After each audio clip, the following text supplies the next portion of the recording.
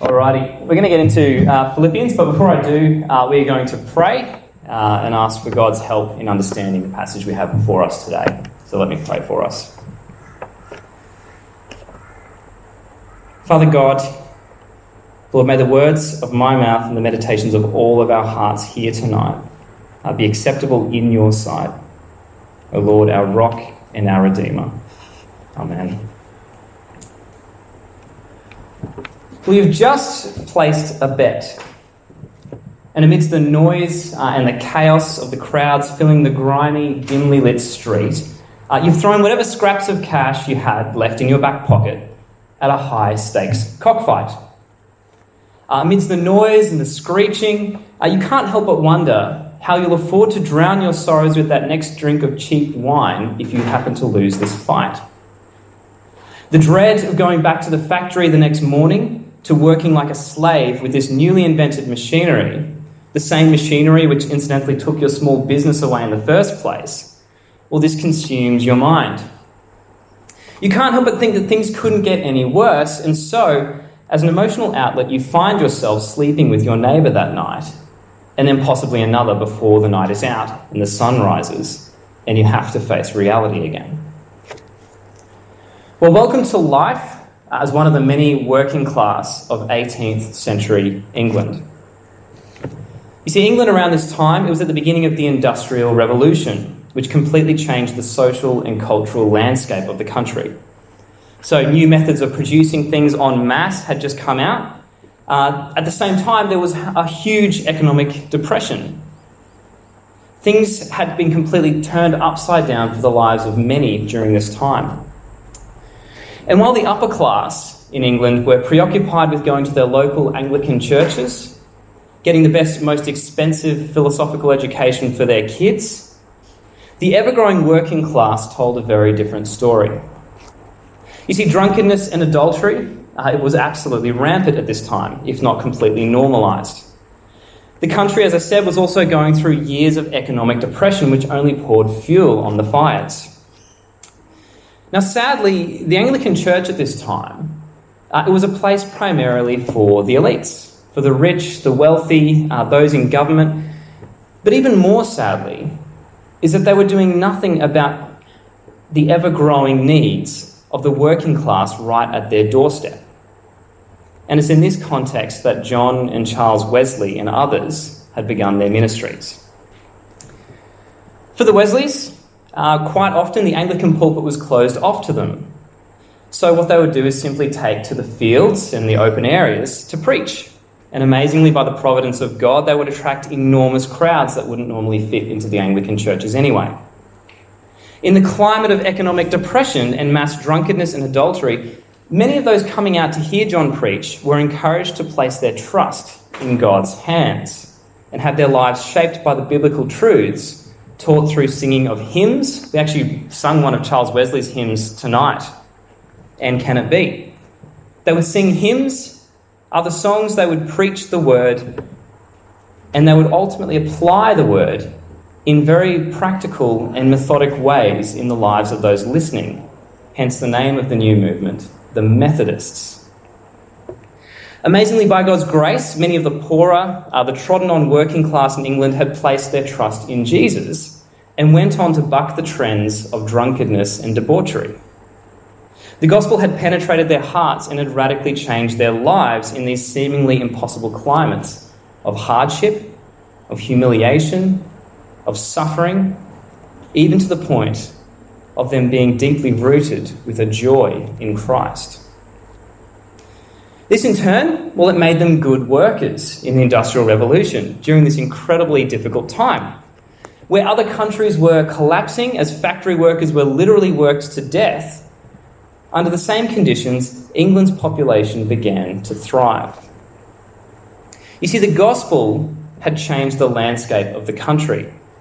It had reshaped many Christians' perspectives on suffering, on humility, on joy, and even what it means to partner with one another in the gospel, as the Wesleys did.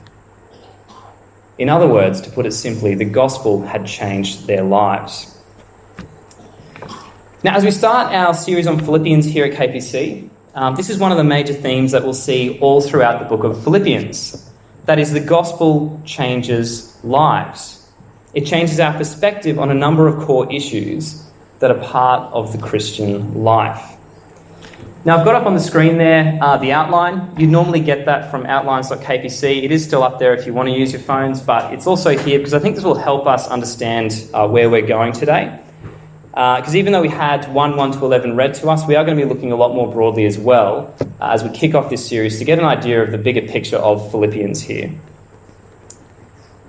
See, the gospel, it changes the way we understand suffering, humility. It changes our perspective on life and on death, on joy, on what it means to have true fellowship in the gospel. And so I'm hoping that we'll soon see that much like the working class of the 18th century England, the gospel had also radically changed the lives of the Philippians in the first century and will continue to do so all throughout history, including 21st century Kenmore. So we'll be making our way through Philippians this morning, looking at several things. One, we'll be looking at some characteristics of the Christian life, which you can see up there behind me. We'll be seeing how these characteristics that I've got listed have their origins in Jesus' own life. And finally, we'll be looking at how the gospel changes us with regards to these characteristics as well. So point one, some characteristics of the Christian life. Now, a while back, I was part of a church which had promised me that if I had enough belief, I'd be able to remove my glasses and see again with 20/20 vision. That God would heal my short-sightedness because he's in the business of healing people. Now, I liked the idea, and I knew that they weren't fooling around when they said this. They actually thought this was possible. Except the problem was that I didn't have enough belief. My faith wasn't large enough to move this particular mountain. And it's a real shame because if you know me, if you've ever tried these on, my script is strong enough for you guys to see through time and space. It's really that bad. But in a weird twist of irony, the spouse of this pastor also had short-sightedness. And after a few months of going to this church, I noticed that their short-sightedness had never been fixed or healed either. But they were confident. They were confident that one day this would happen. But the question I have is that what the gospel is all about? Is that what the gospel is about? Is this why we meet together? Is participating in the gospel all about having my worldly needs fixed? Or is it about something else?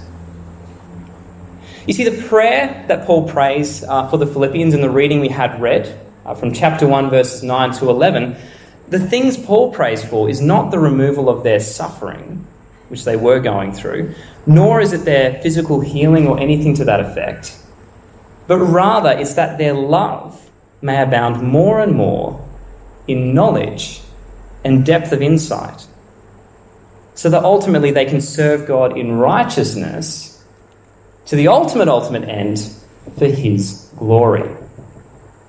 And once we understand this, then the other characteristics of the Christian life, like suffering, will begin to make a lot more sense in Philippians. So in the passage that James has just read, we see, for example, suffering in 1 verse 7. Right? Paul tells us that he is in chains for the sake of the gospel. Now, this is a bit unusual. If the gospel was about the removal of suffering, then this cuts against the kind of health, wealth, prosperity gospel that was taught at this church I went to. Moreover, we see in verses 5 and 7 the theme of sacrificial participation or fellowship in the gospel, as Paul speaks of the Philippians as sharers in God's grace with him. We'll later find out that they lavished on Paul an extraordinary gift through the hands of Epaphroditus, which probably cost them dearly. And moreover, that they've been doing this over and over again as they continually gave above and beyond their means in staggering displays of gospel generosity. They suffered through sacrificially partnering with Paul for the advancement of the gospel.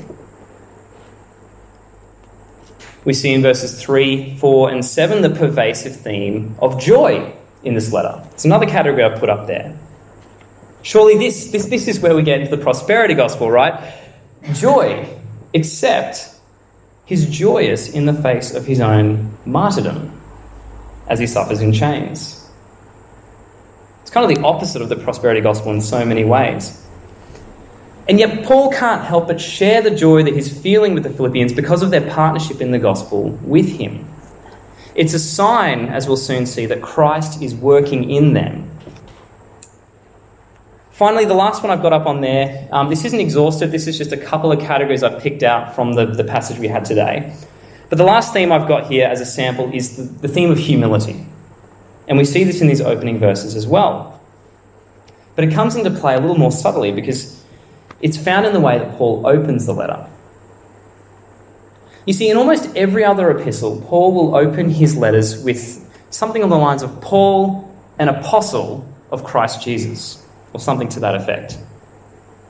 We see it in Romans, we see it in 1 Corinthians, Galatians, Ephesians, Colossians. In almost all of his other letters, he specifically mentions his apostleship, which is just another way of it's him saying that he had seen the Lord Jesus and has been sent by the Lord Jesus as kind of like a messenger to teach the good news. It's a very privileged position in some respects, but what's unusual about Philippians is that Paul makes no mention of this highly esteemed apostolic authority. In fact, channeling the characteristic of humility, which we're looking at to the extreme, he not only forgoes his title of apostle, but then he adds in this idea of calling himself a servant of Christ Jesus, using a word that literally means slave. So he opens his letter calling himself a slave of Christ Jesus. So in these first 11 verses, we see some of the core characteristics of the Christian life, and they're not anything even close to the prosperity gospel. To live the Christian life is to understand suffering. It's to understand sacrificial partnership or fellowship in the gospel.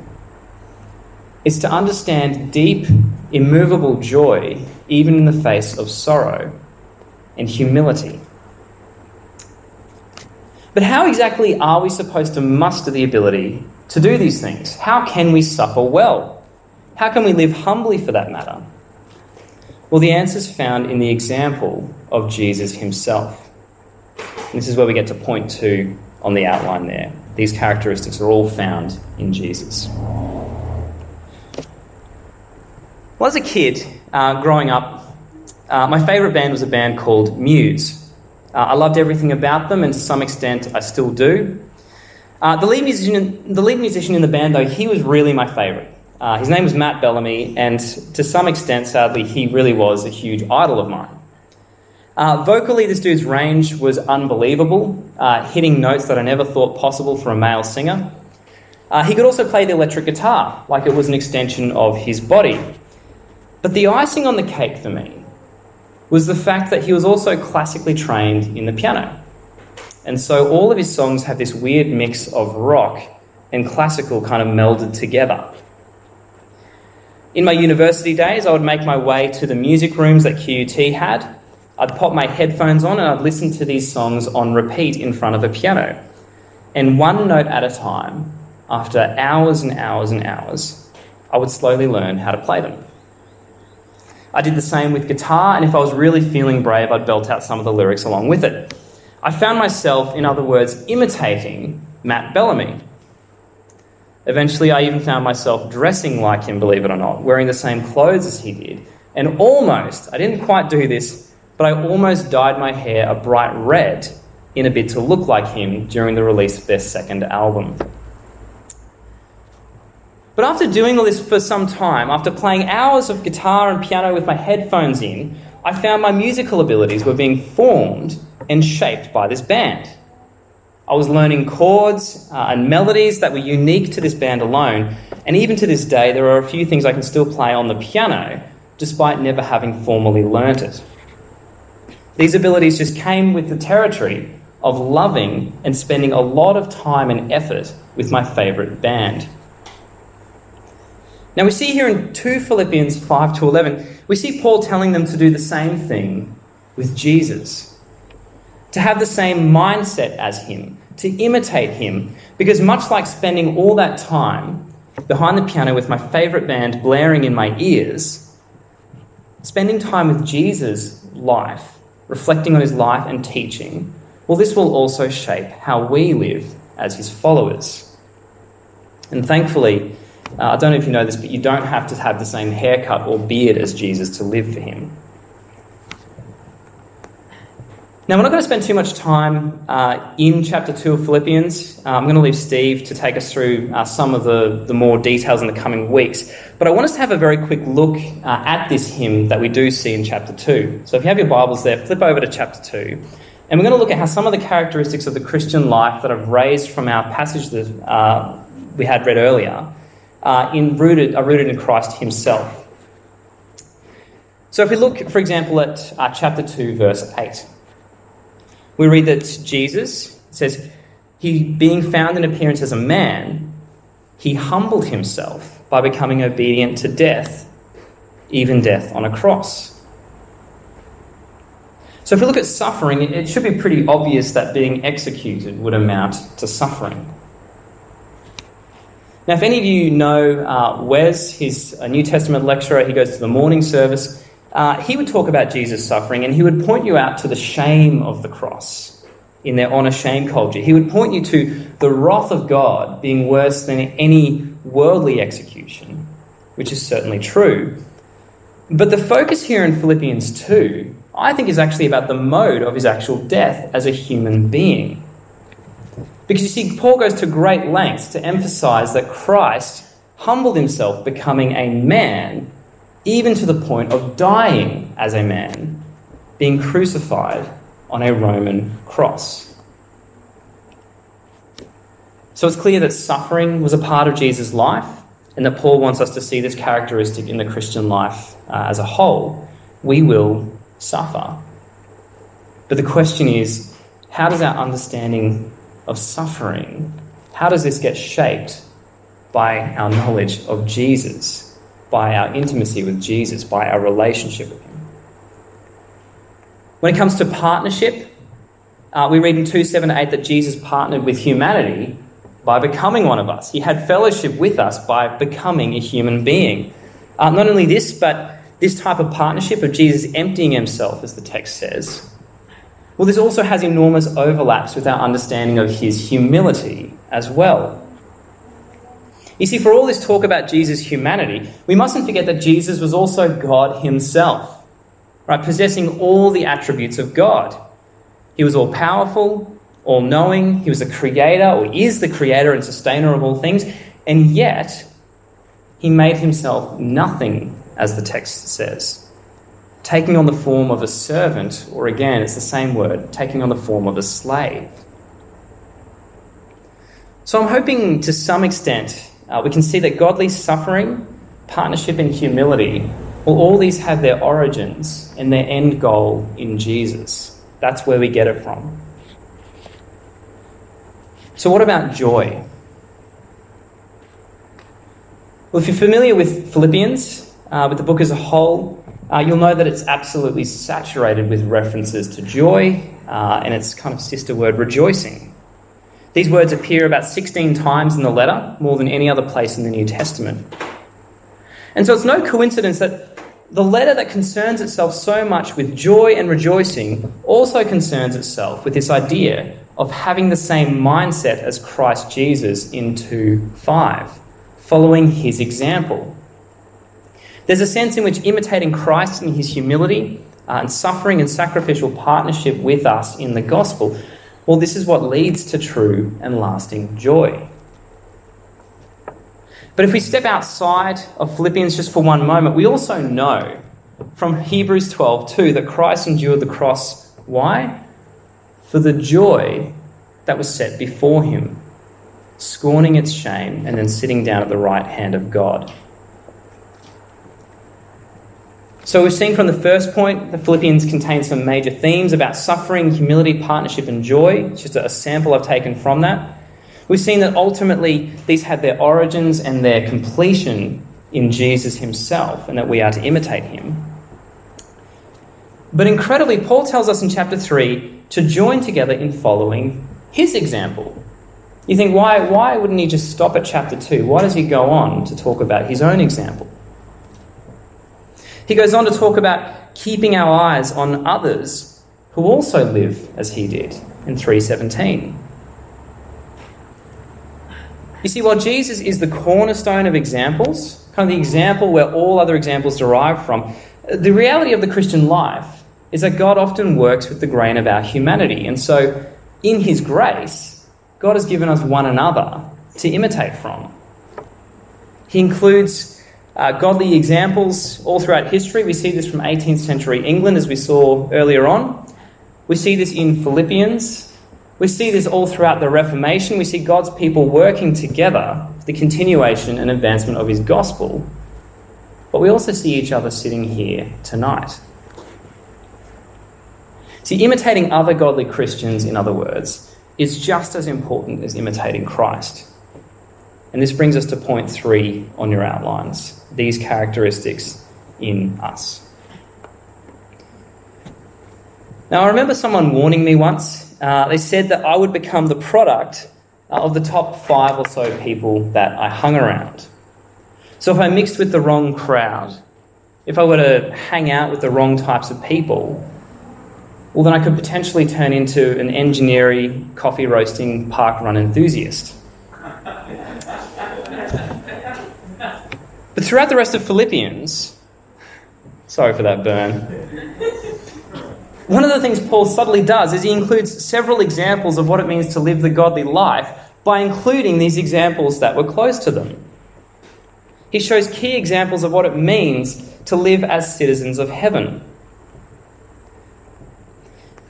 Now, I'll let you look at this in your own time, but if you go to after the hymn in chapter 2, down to verses 19 to 24, Paul lists off some of his characteristics and loves about Timothy.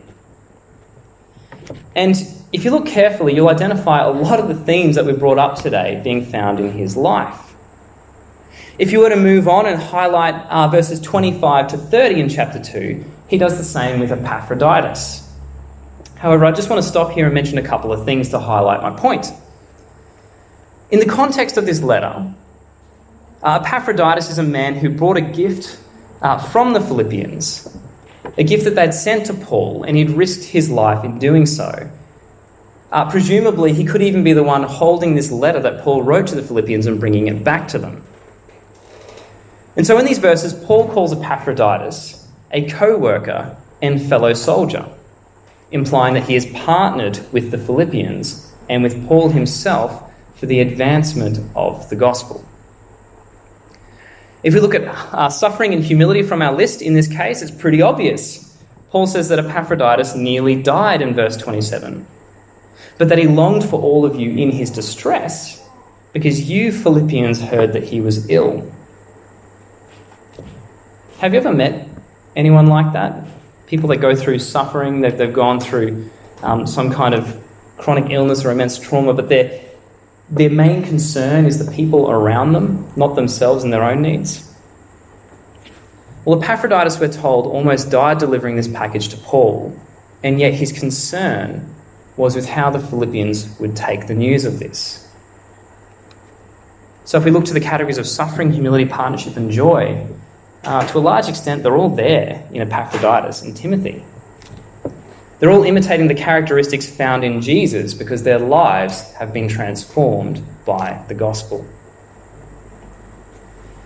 The final 2 chapters of this book, chapters 3 and 4, among other things which Steve will unpack in the coming weeks, the final 2 chapters of the book, they concern themselves with how the gospel has changed Paul's own life and the life of the church at Philippi.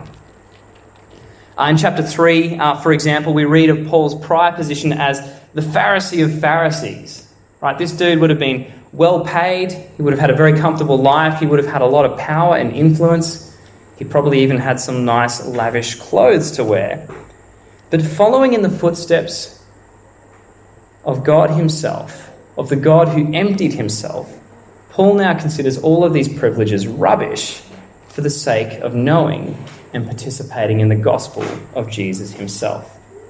To the point where even in chains, facing his own martyrdom, he rejoices in his new status as a citizen of heaven. If we go on to the Philippians themselves, if you were paying attention to Steve's Who We Are sermons a couple of weeks back, you'd know that the Philippians were an incredibly generous bunch of people, always giving above and beyond their means, according to 2 Corinthians 8:3, in these staggering displays of gospel generosity. And I think since the day the gospel entered Philippi, they've always been like this. If you read through Acts 16 and all the bits about the Philippians and Paul's other letters, you see there's a consistency in their selflessness. There's a consistency in a humility in the actions that these guys take with Paul nearly all of the time. The gospel changed their lives. And so we get to the end, we get to chapter 4, and we see that the Philippians have now sent another package to Paul. They're supplying for his needs again in 4:18. But what's amazing about this event is that Paul turns back on them and he says he doesn't desire the gift itself.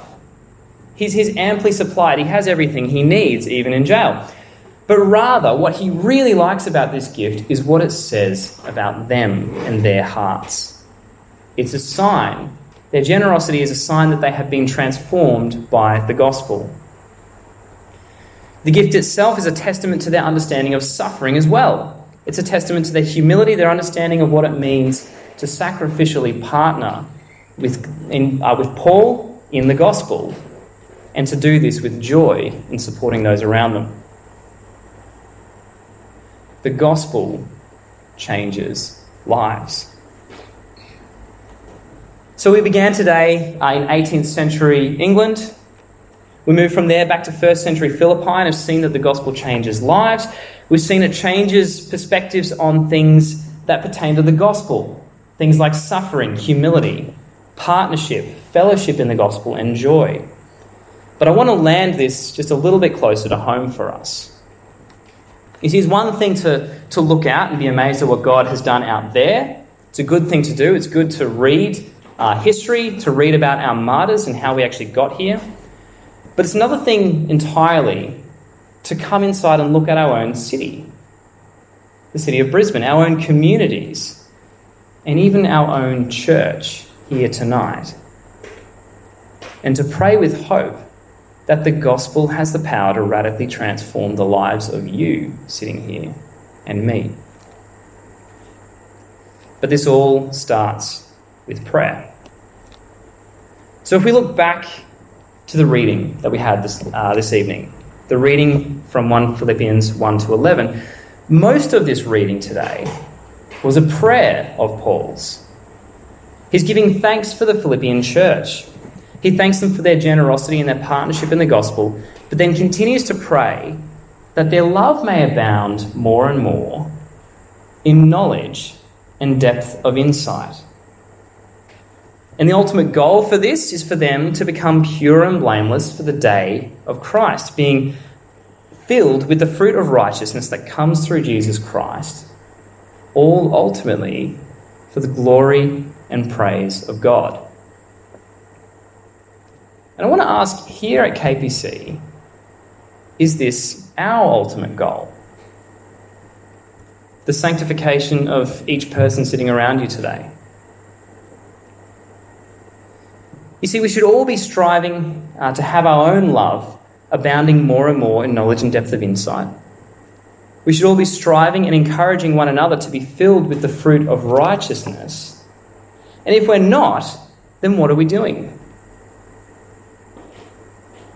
If your sole reason for showing up to church tonight was to catch up with Sally Ann, I don't know any Sally Anns. I don't think we have any Sally Anns. I hope we don't on the stream, because that'd be embarrassing for me. But if you were coming here to catch up with Sally Ann and that's it, or to tick off the compulsory church attendance list, or to make some other family member happy, doing this just to make them happy, then maybe it's time that you prayed this prayer for yourself and considered what it means to increase in knowledge and depth of insight. This isn't just some intellectual exercise, though. Increasing in knowledge and depth of insight, according to Paul, is the very thing that enables you to discern what is best, and that you may be pure and blameless for the day of Christ.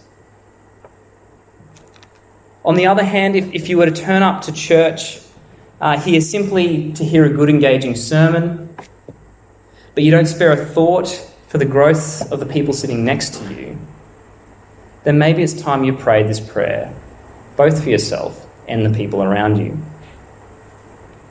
You see, ultimately, we come to church to partner in the gospel, to have our hearts shaped and moulded more into the likeness of Jesus, who suffered for us, who humbled himself for us, who partnered with us in our humanity, all for the joy that was set before him.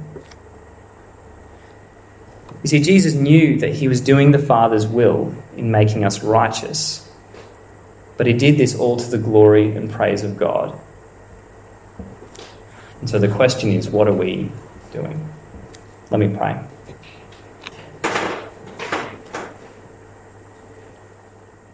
Father God, we thank you for Jesus. We thank you for the example he has given us in his life, death, resurrection, and exaltation. Lord, I pray as we work through Philippians over the coming weeks, that you would help us to see what it means to partner in the gospel.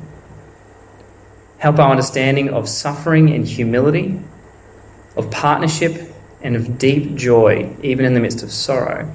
Help these things to be shaped by Jesus and by one another. Lord, I pray that we would look to Jesus in the scriptures, Lord, and be shaped by him, to spend time with him, but that we would also surround ourselves with godly imitators of Christ, that we may learn from them too. And Lord, I pray this. I pray that our love would abound more and more in knowledge and depth of insight, so that we may be pure and blameless in the day of Christ. For all of these things, for the glory of you, Lord. Amen.